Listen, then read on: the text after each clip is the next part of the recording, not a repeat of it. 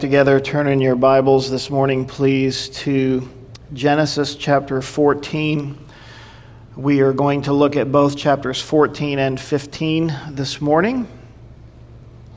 Don't worry, there's a lot to cover, but a lot of it is kind of sections of concepts. So Genesis chapter 14. This morning, rather than beginning to read in verse 1, we're actually going to pick it up in verse 18 and read down to verse 24 as our introduction this morning. Genesis chapter 14, picking it up in verse 18. Then Melchizedek, king of Salem, brought out bread and wine. He was the priest of God Most High. And he blessed him and said, "Blessed be Abram, of God Most High, possessor of heaven and earth, and blessed be God Most High, who has delivered your enemies into your hand." And he gave him a tithe of all. Now the king of Sodom said to Abram, "Give me the persons and take the goods for yourself." But Abram said to the king of Sodom, "I have lifted my hand to the Lord God Most High, the possessor of heaven and earth, that I will take nothing from a thread to a sandal strap, and that I will not take anything that is yours, lest you should say, 'I have made Abram rich,' except only what the young men have eaten, and the portion of the men who went with me, Aner, Eshcol, and Mamre, let them take their portion." God, please add to the reading of your word the blessing of your Holy Spirit, and may we just take in this morning all that you have for us as we study these two amazing passages of Scripture. Open our hearts, Lord, to receive the fullness that you give to us today. In Jesus' name, amen. When you enroll in the school of faith, you never know what may happen next. Visit Abram one day and you find him settling a boundary dispute. Visit him another day and you see him gearing up for a battle. Why is this? For one thing, God wants us to mature in every area of life, but maturity doesn't come easily. There can be no growth without challenge, and there can be no challenge without change. If circumstances never changed, everything would be predictable. And the more predictable life becomes, the less challenge it presents. You see, challenge and change are two things that God is abundant with in our lives, isn't he? And so as we come into this continuing story of Abram this morning, chapter 14, we begin by reading in the first few verses that Abram encounters some kings, 9 kings to be specific. And as he encountered these kings, they made war with 5 against 4. And these all joined together in the valley of Siddim, that is the Salt Sea. In 12 years they served Chedorlaomer, and in the 13th year they rebelled. So we have right here in the Bible the first mention of war, with these 9 kings coming against each other, 5 against 4. And we find that these kings were from that region of the Middle East that we know pretty much as Babylon, Iraq, and Iran. The confederacy here consisted of the kings of Shinar from Babylonia, Elasar, the leading tribe in southern Babylonia, Elam, the original kingdom of Persia, and Goyim, translated nations, but probably a tribe of northeastern Babylonia. So in verse 5, we find in the 14th year of Chedorlaomer and the kings that were with him came and attacked the Rephaim in Ashtaroth Karnaim, the Zumin in Ham, the Emin in Shavath Kirathim, and the Horites in their mountain of Seir as far as El Paran, which is by the wilderness. So as we go through this here and we read these kinds of things, we read the genealogies, we read this account of what was happening in Abram's life as he was dwelling there and trying to, just follow the Lord and listen to his voice. This war formed in the area where Abram was living. Now remember, Abram had left Egypt and gone back to Canaan and was dwelling there and waiting upon the Lord and just listening for his voice. And remember that the area of Canaan was a very wicked place. It was a place where idolatry was rampant. It was a place where really no one worshiped the Lord except Abram and his family. Now, it's interesting, one person said, in the Bible, historical facts are often windows for spiritual truth. And that's what happens here this morning. As we read all of these names here, these names, many of them have great significance to what was happening during the time when this battle took place. And what happened is these kings had come together. Many of them had served under a tribute to one king for a period of 12 years. Then in the 13th year, some of them became anxious and rebelled, and that's what created this confederacy of 5 against 4. And this war kind of arose just out of just a rebellion against the one king who was ruling over the area. But these names kind of define for us what was happening. So, for example, the name Ashtaroth Karnaim means place of 2 horns. And the actual denotation there is actually referring to something evil. So you kind of get the idea of 2 horns coming out of a beast. And then we find also within that name, Ashtaroth Karnaim, Ashtaroth Astarte Ishtar, which refers to the moon goddess, the goddess of sensual love, and the worship of gross immorality. So these things were taking place in that area where Abram and his family and his whole clan lived. And then we find the Zumin mentioned, and most commentators believe that these are the same as the tribe mentioned as the Zamzumin later in the book of Deuteronomy.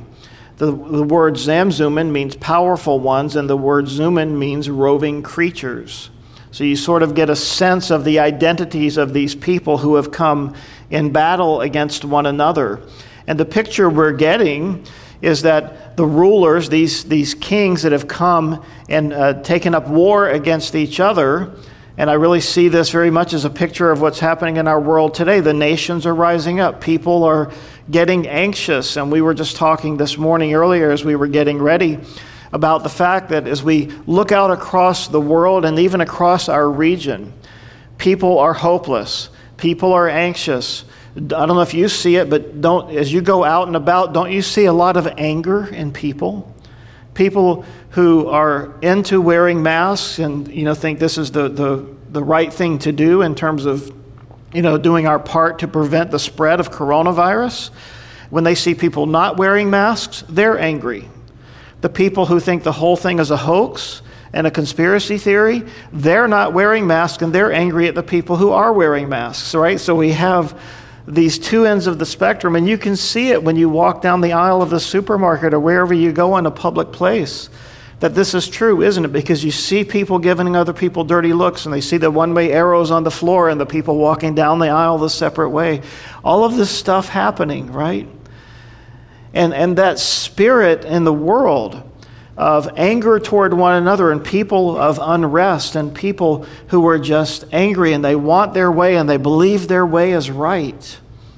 As we continue down these names, Emim, the terrible ones, Rephaim, the strong ones, Horites, cave dwellers. This almost sounds more like Lord of the Rings, doesn't it?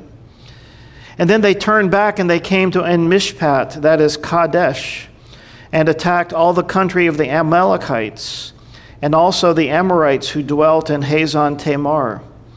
So En-Mishpat was a place that meant spring or fountain of judgment. But it's interesting, Moses tells us in his commentary here that later the name was changed to Kadesh, and Kadesh means holy. So even there, God took a place that was unholy and turned it into a place that was holy. In verse 8, the king of Sodom, the king of Gomorrah, the king of Admah, the king of Zeboim, the king of Bela, that is Zoar, went out and joined together in the valley of Siddim. So the word Sodom, in case you didn't know, means burnt or burning. Kind of a prophetic name because we're going to come to that a little bit later in chapter 19. The name Gomorrah means submersion or ruinous heap. So again, prophetic name. The name Bela means destruction. The name Zoar means insignificant. And the Siddim was the area or the valley down by the plains of the Dead Sea. So in verse 9, they came out against Chedorlaomer, king of Elam, Tidal, king of nations, Amraphel, king of Shinar, and Arioch, king of Elasar, the 4 kings against the 5. So again, here are the names. Elam means eternity or hidden. Tidal, great sun. Amraphel, sayer of darkness. So you can see this subversive kind of spirit behind these names and between these kings and their wars. Arioch means like a lion, and Elasar means God is chastener. So this was the setting as these kings came together and they fought against one another. Verse 10, now the valley of Siddim was full of asphalt pits, and the kings of Sodom and Gomorrah fled. Some fell there, and the remainder fled to the mountains. Then they took all the goods of Sodom and Gomorrah and all their provisions and went their way. They also took Lot, Abram's brother's son, who dwelt in Sodom, and his goods had departed. Note that Lot, earlier when we saw him as Lot left his uncle Abram, earlier it says when Abram stood there and said, look, and you choose, we talked about that last week, which way do you want to go, Lot? And we saw that Lot pitched his tent towards Sodom. He went in that direction. And here we are today, some period of time later, we find that Lot had moved from the place of blessing under the care of his uncle Abram. Now he had moved out towards Sodom, and now he's in Sodom. And so he had moved out from that place of blessing and security to a place where he was lured by the lust of the eyes, the lust of the flesh, and the pride of life.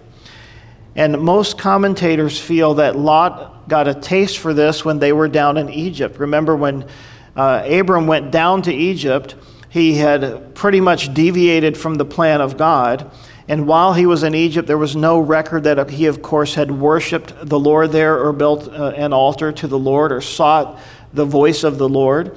But before he went, he was worshiping the Lord and building altars. While he was in Egypt, he didn't. After he came out of Egypt, he again built an altar unto the Lord and sought and listened for the voice of the Lord. Now, we never have recorded for us, for Lot, that he ever built an altar or worshiped.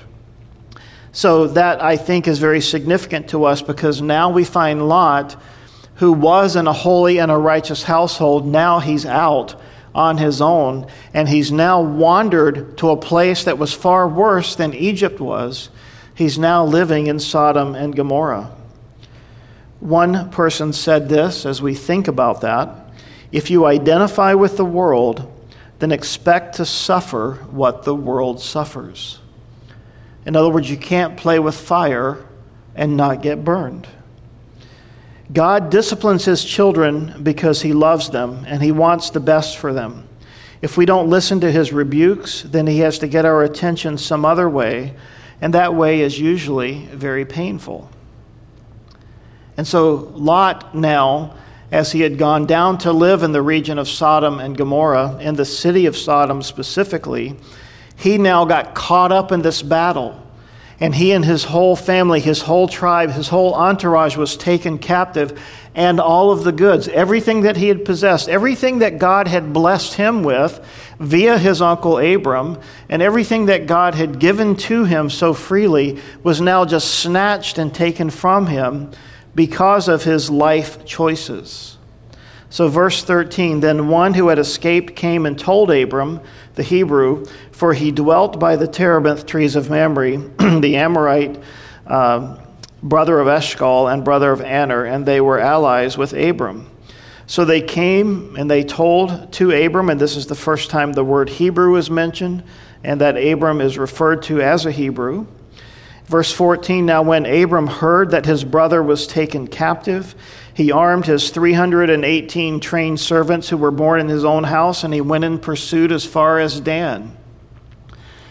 Now, Abram could have taken the position, rightly and righteously so, to say, you know what, Lot? You got yourself into this mess. And just let him suffer the consequences of his decision. But Abram was not that kind of a man. He was not vindictive or anything like that. He was not punitive in his outlook or in his nature. Instead, he said to himself, and we're told here that when he heard his brother was taken captive. And so that's how he thought of Lot. Even though Lot had made poor decisions, even though Lot had done things that were beyond unwise, that had crossed the line, certainly ethically, if not morally, by moving into the very center of Sodom. And we find out later, as Lot goes back after this incident to the very place that he was rescued from, that he now is in the place of the city gate and a part of the elders. He's one of the men who is the leader of the city. Nonetheless, Abram went in and rescued him. He had his 318 servants that he had trained for battle. And here's the interesting thing. Abram lived in Canaan, and he had out of his household of about 1,000 people, 318 men that he had trained for battle. Now, it's interesting as I read this and as I began to think about it, excuse me, this is really a bit like making disciples, because Abram knew that the place where they lived and the time where they lived, that his servants had to be equipped. His servants had to have armor. They needed skills. They needed training, because God had obviously abundantly blessed Abram. And wherever Abram went, except for Egypt, he built an altar and he worshiped the Lord. And the Lord blessed him. And the hand of God was evident upon Abram. And so Abram knew that people would want to come and to attack him and to plunder his goods and to take his women and his children and all those things. That was a very real threat. So Abram counted the cost, and he trained up these 318 servants. And you get the sense here as you read this that he trained them much as a person would be trained through a boot camp kind of a situation. He trained their hands so that they could fight. So they lived in this difficult place, and they had to be prepared. They had to be ready. And if we were to put this in a New Testament context, we would say that they were given the armor of God. They were given helmets and shields and swords and shoes and belts and all of the things, and a breastplate, everything they needed to fight. And it's also interesting that as Abram got involved in the midst of this 5 against 4 king war, that he probably didn't know what was going to happen, but he knew he had to go out and he had to fight. And he needed to do the right thing by his brother. We aren't told how many people were in these armies of these different kings, so we don't know exactly how many he was fighting, but certainly he was way outnumbered, way more than 318. And I find great similarity here to the situation with Gideon. If you remember in the book of Judges, the Lord had called and appointed Gideon. Gideon was a very timid man, not a man of war. In fact, he was hiding in a wine press when God called him. And as the Lord called him and set him as leader over the armies, the Lord took his then army of about 32,000 men, and even then Gideon was going up against an army of 135,000 men. And the Lord took his army down piece by piece to 300 men. Go back and read the story starting in Judges chapter 6. And it was amazing what God did. And the Lord said to Gideon there in Judges chapter 7, "The people who are with you are too many for me to give the Midianites into their hands, lest Israel claim glory for itself against me, saying, 'My own hand has saved me.'" And so God said he would not share his glory with another. And so God has Abram in a very similar situation, 318 against how many we don't know, but certainly thousands. Even if you said 318 against 1,000, the odds are still against you very significantly, 3-1. Much likely there were many more than that. But we know, even as we read through and we understand what's happening in this situation, Abram had learned a very important lesson when he went down to Egypt. The lesson was not wasted on him. And he knew that he wanted to make sure that God got the glory. And God had been speaking to him there in the wilderness at his altar. And so Abram would not boast of any victory. He wanted everyone to know, and he wanted himself to know and his family to know that the Lord was his help, that the Lord was his shield, and that the exploits of men meant nothing. One commentator said this: Abram was separated but not isolated. He was independent but not indifferent. He was a pilgrim and a stranger in the land, but that was no excuse for inaction. For when he heard about his nephew Lot, he took action to go and to rescue him. While believers must not compromise with the unsaved in matters of spiritual walk and ministry, they may cooperate when it comes to caring for humanity and promoting the general welfare. When you see that people are in trouble, you don't ask them for a testimony before helping them. Sacrificial service is one way of showing the love of Christ to others. If Christians don't carry their share of the common burdens of life, how can they be the salt of the earth and the light of the world? You see, we should get involved with what's happening in our world, and yes, we should be there to be salt and light. And Paul even says in the book of Philippians, he says to be lights in the midst of a wicked and a perverse generation. And so Abram did that, and he went out. He took his 318 trained men. In verse 15, he divided his forces against them by night, and he and his servants attacked them and pursued them as far as Hobah, which is north of Damascus.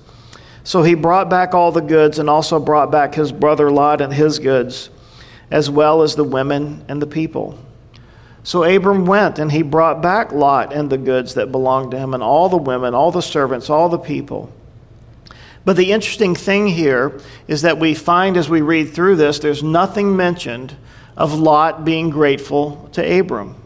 There is nothing mentioned of Lot saying, thank you, and I shouldn't have gone there, and all of that. Instead, it would seem by what we read that Lot went straight back to Sodom after this whole thing happened.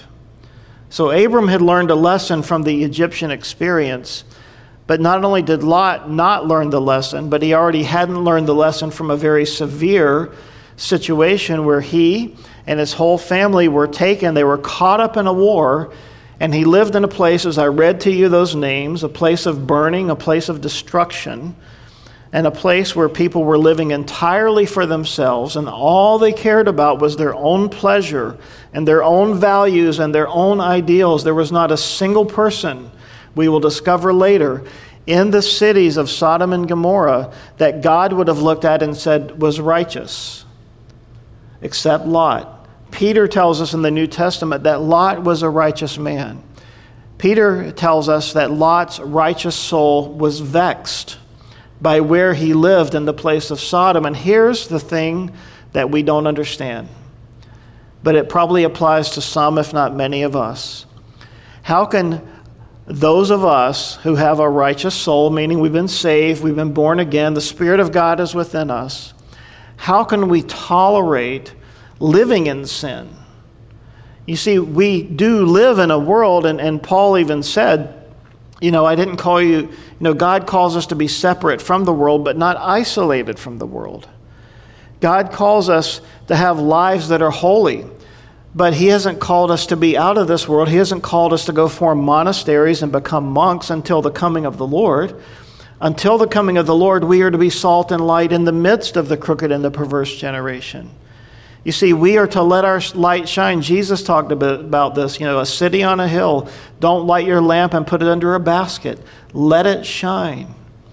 And so Abram went. He let his light shine, but Lot went into this very wicked situation, had no intention of being salt or light where he went, and instead lived as a righteous man in the crooked and the perverse place that he was in, but somehow he allowed himself to be caught up into it. We are not told that he practiced what they practiced, but it would seem by his silence that his silence often condoned what they were practicing, even though he himself was not practicing it. You see, we can't be silent. We can't just allow ourselves to be sucked into the wave and say, well, it's just the world, just the way the world is. God has set us here for a time, for a place, for a season. And I don't think that the words of Queen Esther should be lost on us for such a time as this, that God has put us here in this place. Verse 17, and the king of Sodom went out to meet him in the valley of Shaveh, that is the king's valley, after his return from the defeat of Chedorlaomer, and the kings who were with him. Then Melchizedek, king of Salem, brought out bread and wine. He was the priest of God Most High. And he blessed him, that is, he blessed Abram, and said, Blessed be Abram of God Most High, possessor of heaven and earth. And blessed be God Most High, who has delivered your enemies into your hand. And he, Abram, gave him, Melchizedek, a tithe of all. So both the king of Sodom and the king of Melchizedek came out to meet Abram. And when they did, they came with very different messages. They came with very different purposes. So Melchizedek, king of righteousness. King of Salem means king of peace. And we find here that Melchizedek, this man, strangely came on the scene out of nowhere. He's never mentioned before. He wasn't a part of the battle or the war.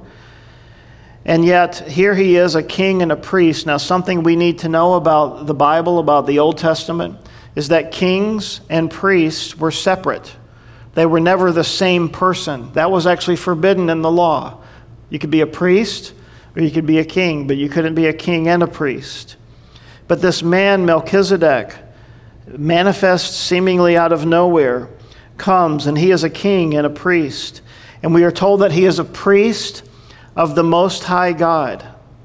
And I'm encouraged by this because this reminds me of that situation with Elijah. Remember, after he had cast down the prophets of Baal and slain the 450 wicked people?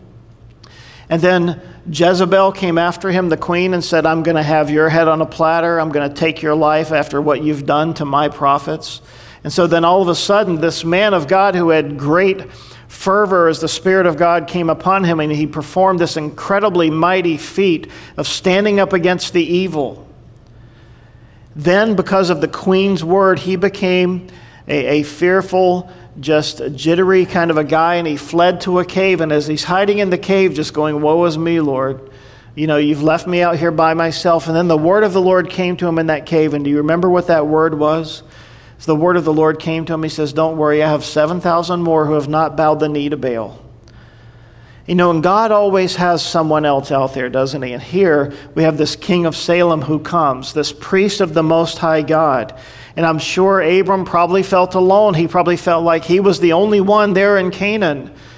He and a few of his family were the only ones who worshiped the one true and the living God. And here God brings this king of Salem, this Melchizedek, into his life, a priest of the Most High God.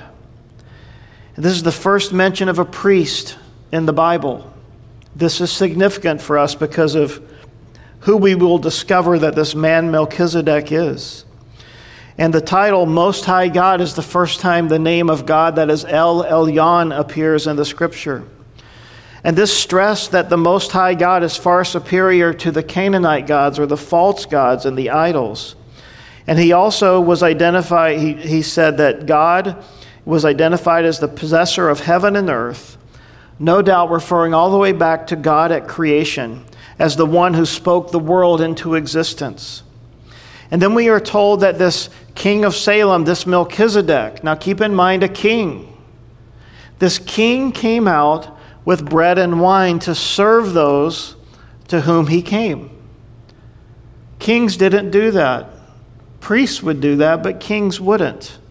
And as he came and he brought the bread and the wine, doesn't this just strike you as the communion elements that our Lord Jesus Christ took and implemented and said, this is my body and this is my blood, and this speaks of the new covenant? And keep in mind, this predates the Passover. Moses hadn't come yet. He wouldn't come for another 400 or so years. And so this king comes and he brings these communion elements and he comes out to serve Abram. Now, 900 years later from this point, King David wrote these words in Psalm 110. The Lord has sworn, and will not relent. You are a priest forever according to the order of Melchizedek. What was he talking about? It was a prophetic, messianic scripture that was looking forward to the Son, to the Lord Jesus Christ. And so David is telling us that this appearance of this man Melchizedek was actually a pre-incarnate appearance of our Lord Jesus Christ. 1,000 years later, from David's time, in Hebrews we find, Hebrews 5, Hebrews 6, Hebrews 7. So Christ did not glorify himself to become high priest, but it was he, God, who said to him, Jesus, you are my son, today I have begotten you. And also he says in another place, quoting Psalm 110, you are a priest forever according to the order of Melchizedek, referring to Jesus. And then if you go and read Hebrews 6:19 through chapter 7, you will see a whole litany of references there as the writer of Hebrews tells us very specifically that this Melchizedek was a pre-incarnate appearance of the Lord Jesus Christ. And then as he speaks here in Hebrews chapter 7, it says, for this Melchizedek, king of Salem, priest of the Most High God, who met Abram returning from the slaughter of the kings and blessed him, to whom also Abram gave a tenth part of all, first being translated king of righteousness, and then also king of Salem, meaning king of peace. So right here, the scriptures tell us that.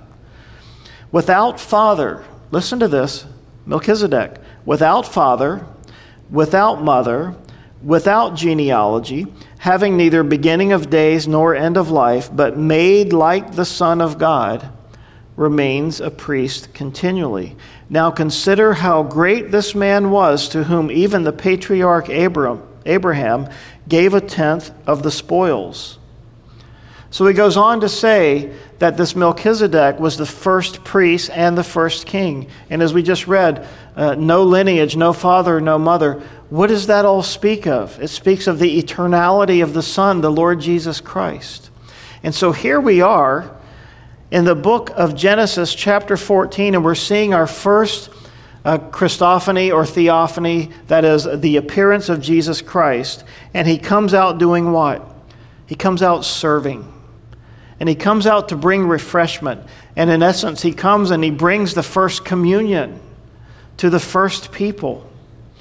And so very clearly, Melchizedek is a type of Jesus Christ. And we see here that Abram recognized that this Melchizedek, whoever he was truly superior to himself. And in that moment, he felt compelled in the presence of God to just give him a tenth of all that he had as a tithe.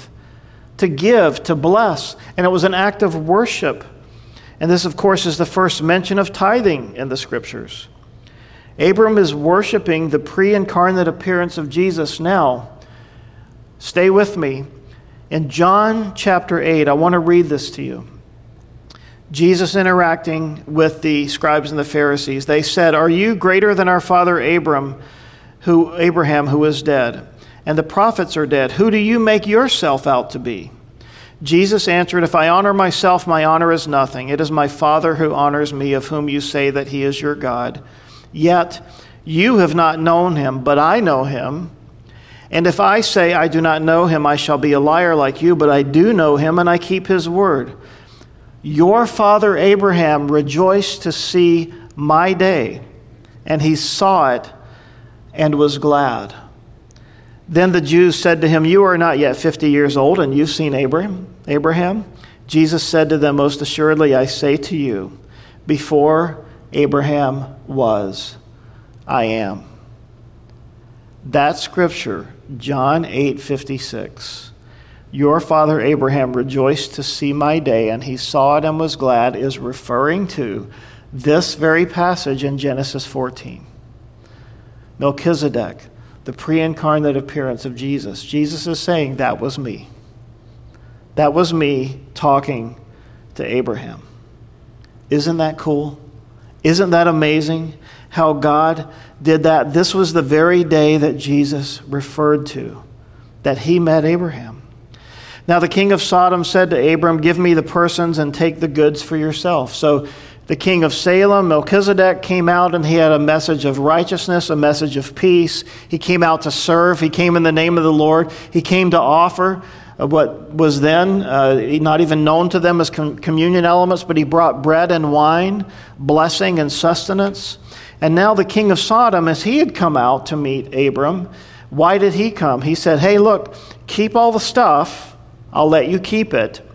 Just give me the people. And if you look in your notes there, you'll probably see a little mark beside the word persons, and you'll see in your margin that it says souls. Why would the king of Sodom come out and say, give me the souls, give me those people? Who does this sound like? Who is it who demands the souls of people? Isn't it our archenemy? Isn't it Satan? Isn't it the god of this age? Isn't it our adversary? Who acts and thinks like this? Satan himself, the one who prowls about like a roaring lion, seeking whom he may devour. You see, this king of Sodom was embodying, in a sense, the spirit of Antichrist. But Abram said to this king of Sodom, I've raised my hand to the Lord God Most High, the possessor of heaven and earth, that I will take nothing from a thread to a sandal strap, and that I will not take anything that is yours, lest you should say, I have made Abram rich, except only what the young men have eaten. So whatever they ate while they were, eating the stuff, okay, they ate that, I'm sorry about that. Let them take their portion. And so Abram had learned not to touch God's glory. He knew that God had given him the victory. He knew that God had provided for him.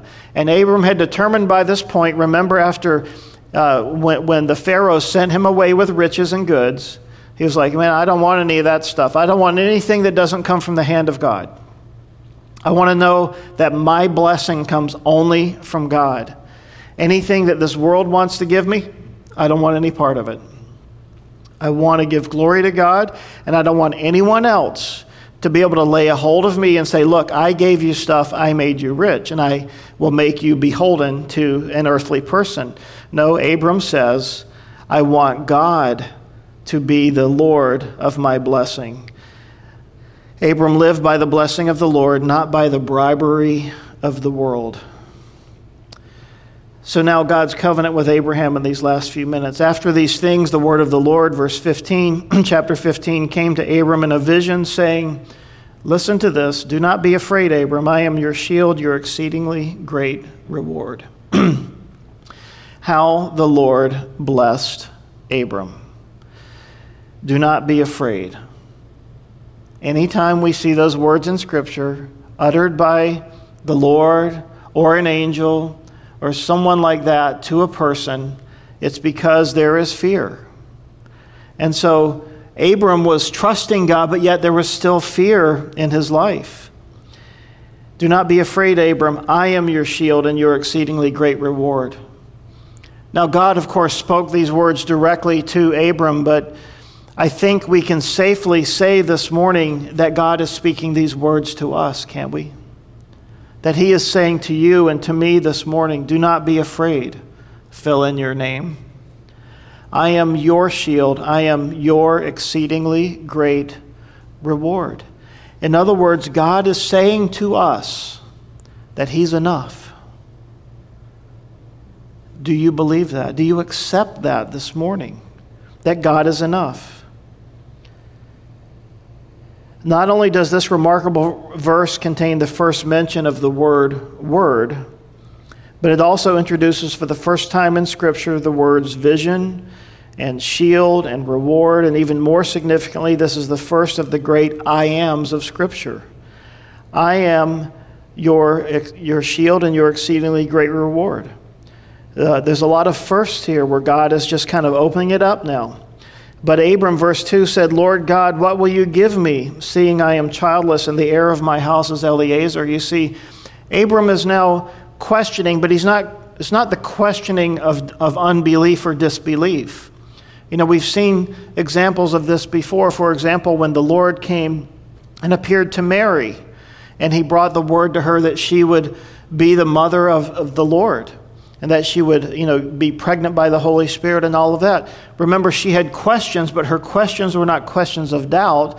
She was just saying, well, Lord, so how are you going to do this? I mean, I believe it, but this is a pretty fantastic, amazing thing. How are you going to do this?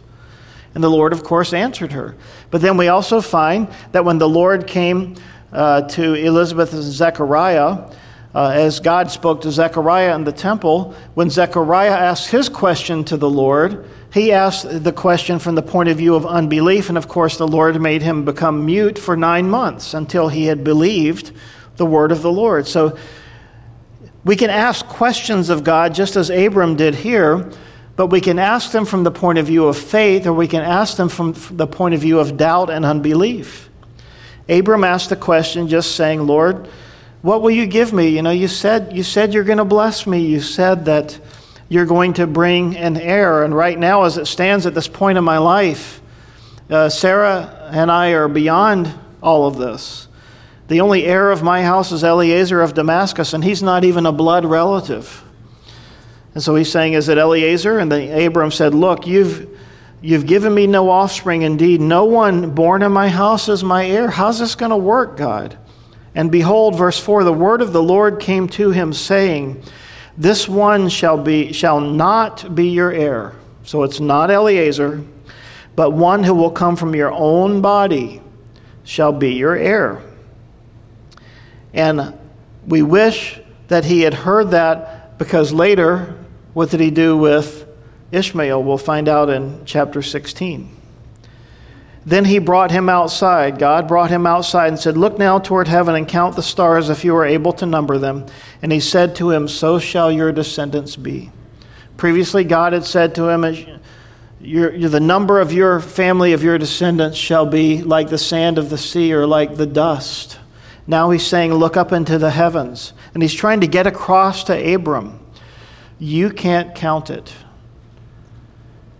People have tried to count the stars, but at best, all they can do is estimate. And all the numbers out there are wild, but no one knows, right? Whenever you have an opportunity to go to the beach and you look at the sand on the beach and you think Abram's descendants was going to be more than the sand of the shore, then you think about all the beaches and all the world and all the grains of sand. And obviously, the Lord is simply saying, no one can count it. God's blessing of Abram was going to be so abundant. In fact, I would encourage you, if you want to try this, next time you're at the beach, just pick up a handful of sand, put it in a jar or a baggie, and take it home and try to count the grains. It's impossible, isn't it? It's impossible to do. This is the blessing of God. And it says here in verse 6, and he believed in the Lord, and he, God, accounted it to him, Abram, for righteousness. The first mention of the word believe. This verse is quoted 3 times in the New Testament, in Romans 4, in Galatians 3, and James 2. All 3 times it looks back here to Abram, and it talks about the issue of by grace through faith, and that it's through faith that God accounts his righteousness to us.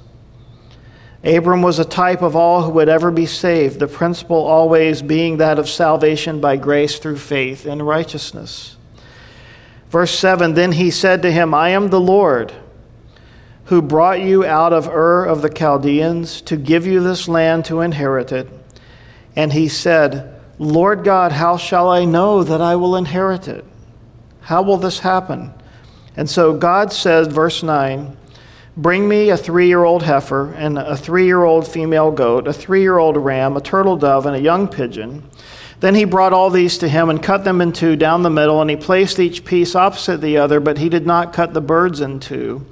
And when the vultures came down on the carcasses, Abram drove them away. We wonder, as we read this, what is this kind of weird thing that is happening here? Well, this was called in that day cutting a covenant. And it was a common practice. So when 2 people entered into an agreement, now this went way beyond what we might call a business contract. This was a covenant. And a covenant cannot be broken. So This is evidence that Abram believed God and it was accounted to him for righteousness, because what God is about to do here is going to blow Abram's mind and ours as well. Now, God told him to take one each of the 5 acceptable animals, a cow, a sheep, a goat, a pigeon, and a dove, and they were to be slain by Abram and laid on this altar, which was the ground, and the slain animals were placed in 2 rows as the animals were cut into, and their carcasses were split or filleted, as it were, and they were laid out so that there was a path between them. And the makers of the covenant were to pass between these 2 rows of these carcasses. And so the idea is that as they passed between these 2 carcasses, that they would take their oath, and whatever they were setting up as their agreement or their covenant or their oath, they would both take that oath as they walked between the animals. And as they did that, the idea was that if I ever default, if I lie, if I don't uphold my part of the bargain, then my fate will be as these animals. In other words, my life will be taken. And I'm saying here, if any of this happens, I will willingly give my life. I will allow myself to be put to death for not fulfilling this covenant. This is how serious the agreement was. Now when, verse 12, the sun was going down, a deep sleep fell upon Abram, and behold, horror and great darkness fell upon him. And then he said to Abram, God speaking, know certainly that your descendants will be strangers in a land that is not theirs, and will serve them, and they will be afflicted. They will afflict them 400 years. And we know that this is kind of a round number, because we know later it actually turned out to be 430 years as the Israelites went into Egypt, and then they were afflicted, and then they came out. In verse 14, and also the nation whom they serve I will judge, and afterward they shall come out with great possessions. Speaking of the Exodus. Now as for you, you shall go to your fathers in peace, and you shall be buried at a good old age. Remember when Abram started this journey, he was 75, and we know the end of the story that he lived to be 175. But in the 4th generation they shall return here, for the iniquity of the Amorites is not yet complete. Back in Genesis 14:13, it was the Amorites who had caused a lot of that trouble, and so God was holding them accountable and said that they would eventually be judged. And then, we know that as we follow the story, that the Amorites were indeed judged later on by God through battle, actually through in the book of Judges. And in verse 17, and it came to pass, when the sun went down and when it was dark, that behold, there appeared a smoking oven and a burning torch that passed between those pieces. So now here's the situation. God told Abram to prepare this sacrifice. He did. He prepared the cutting of the covenant, and he got it all ready. And then as evening fell, the vultures began to come, and then Abram had to fight them off because God had not yet come to enter into the covenant with Abram. And then Abram, as he fell into this deep sleep, we're told that fear and horrors fell upon him. And it's interesting, as you read about this and study it, there's a wide variety of opinions as to what all of that means. But the most plausible one that I read that I thought was very interesting is simply this, that through the time that God would later fulfill his covenant through Abram, that there would be times, of course, that people would come against the Hebrew people. There would be wars, and there would be people coming against them to imprison them. And even to this very day, of course, people hate Israel, don't they? The whole world is against Israel, this little tiny state, this little tiny country. And most believe that this was sort of a vision that God gave Abram to see that the birth of these people and how God would bring these people into existence and watch over them and deliver them for all these years wouldn't be without turmoil and wouldn't be without people coming against them. So that this was sort of symbolic of what would come against the people. But as Abram was there having this dream and this dream and this vision, God began to speak to him. And he began to tell him, about the Exodus and all of those things. But now, as it came to pass, when it was dark, this smoking oven and this burning torch passed between those pieces. So Abram was asleep, and basically he couldn't move. All he could do was watch what was happening. You see, Abram was not allowed to enter in and to pony up for the agreement, so to speak. And this smoking oven and this burning torch was the very presence of God passing between those pieces. The very Lord himself made himself sort of incarnate, if you will, in this burning oven and this torch. It was God who made promises to Abram, and not Abram who made promises to God. There were no conditions attached. The covenant of grace came from the generous heart of God. The smoking oven and the burning torch. The smoking oven reminds us of the pillar of cloud representing the presence of God in Exodus, and the smoke on Mount Sinai, the cloud of God's Shekinah glory. The burning torch reminds us of the pillar of fire. The glowing furnace moved, gliding down the aisle lined with the animal parts that glistened in the fire's light. Surely an ecstasy gripped Abram's soul. He had not been asked to join in the pageant, to pass with God between the pieces. It was God and God alone. This was an unconditional, unilateral covenant. God, with astounding condescension, was symbolizing that if he were to break his word, he would be cut apart like the butchered animals. It was an acted out curse, a divine self-imprecation guaranteeing that Abram's descendants would get the land or God would die. And God cannot die. So as God acted out this thing before Abram, and Abram was not allowed to participate, Abram saw that God himself had committed. This is the answer. This is the sign that Abram was asking for. And God condescended to Abram and said, man, I'm going to bless you. My word is good. Now let's fast forward a few thousand years to the cross of Jesus Christ. As this theophany happened where God appeared yet again to Abram, God says to us through the cross what?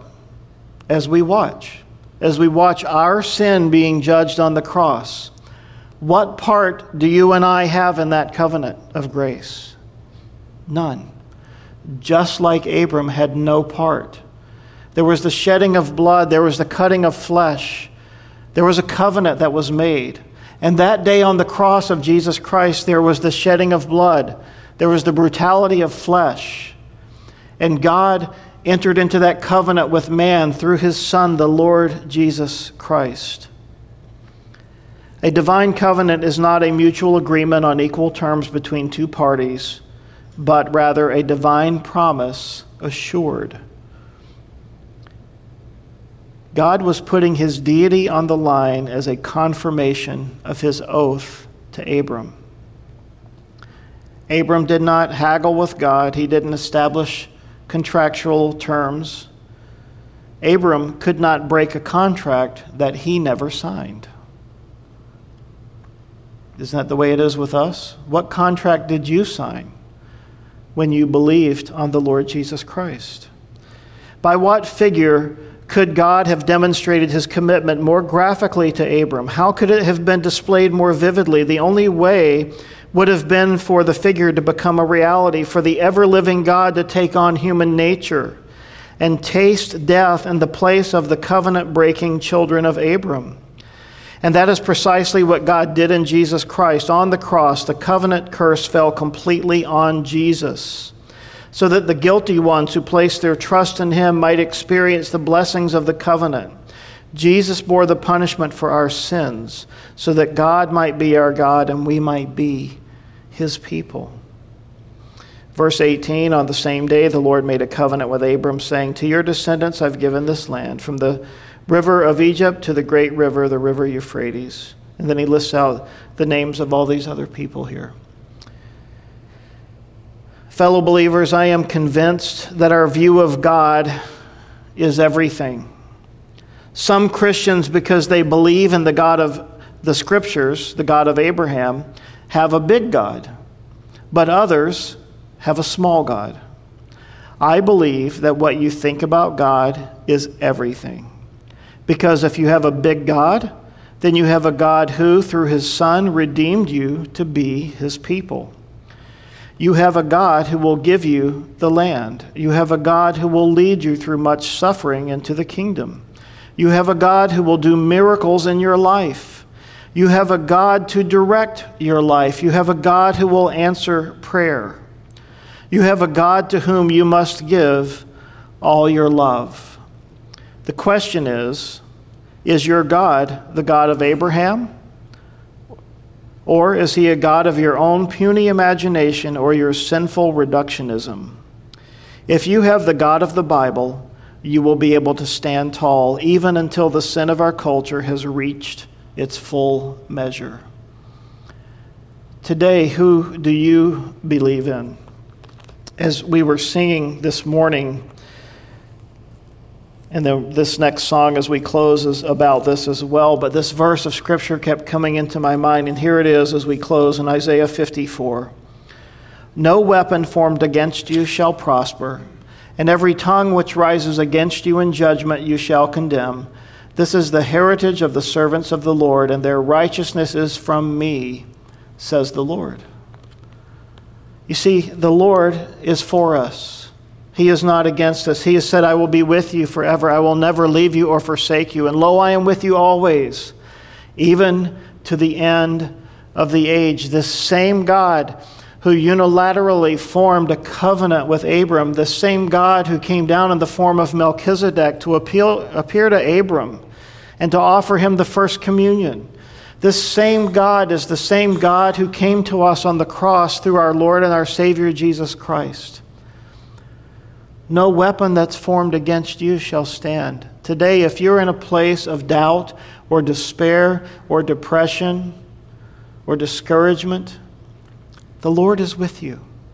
The Lord is for you. The God of Abraham, of Isaac, and of Jacob, the God of our Lord Jesus Christ, is your God. And he is here for you and with you this morning. I don't know about you, but I need to hear that. Amen. Lord, we come this morning and we thank you and we bless you because you are so very good to us. And Lord, were we Abram, those same things would have been spoken to us. And we know, Lord, that by extension you give them to us this morning. The promises of God are yes and amen. And we thank you, Lord, that we don't have to walk through this life wondering and defeated and no hope and no purpose. And just as you spoke to us last week about vision and faith, Lord, may we be filled with vision. May we rise up with faith as you speak to us, as you minister to us, as you fill us up, as you remind us that although we may not be given all the answers, we are given you, your very presence, your life with us. And God, we're so thankful for that this morning. Lord, for any this morning who are listening who have never believed in you, like Abram, who have never believed in and trusted the Lord Jesus Christ, and we ask that today that they might turn their hearts toward you as an act of their will, and that they might say, Lord, come into my life. Lord, forgive my sin. Apply the blood of Christ on the cross of Jesus to my sin. And Lord, I turn and I walk from my ways and I walk in your ways. And so this morning, would you bring and extend salvation this morning to any who are crying out to you right now? And this morning, if you are praying in that way and you are inviting the Lord into your life and you are turning from yourself and your ways to his ways, then please let us know so we can pray with you and encourage you. Lord, fill us up this morning to all the fullness of Christ. Fill us with your Holy Spirit, and may we walk in the love and the grace of our Lord Jesus Christ. In his name we pray. Amen. Let's stand together and sing this last song. May the Lord be with you and keep you, and may he rise up to meet you in these days ahead. Amen.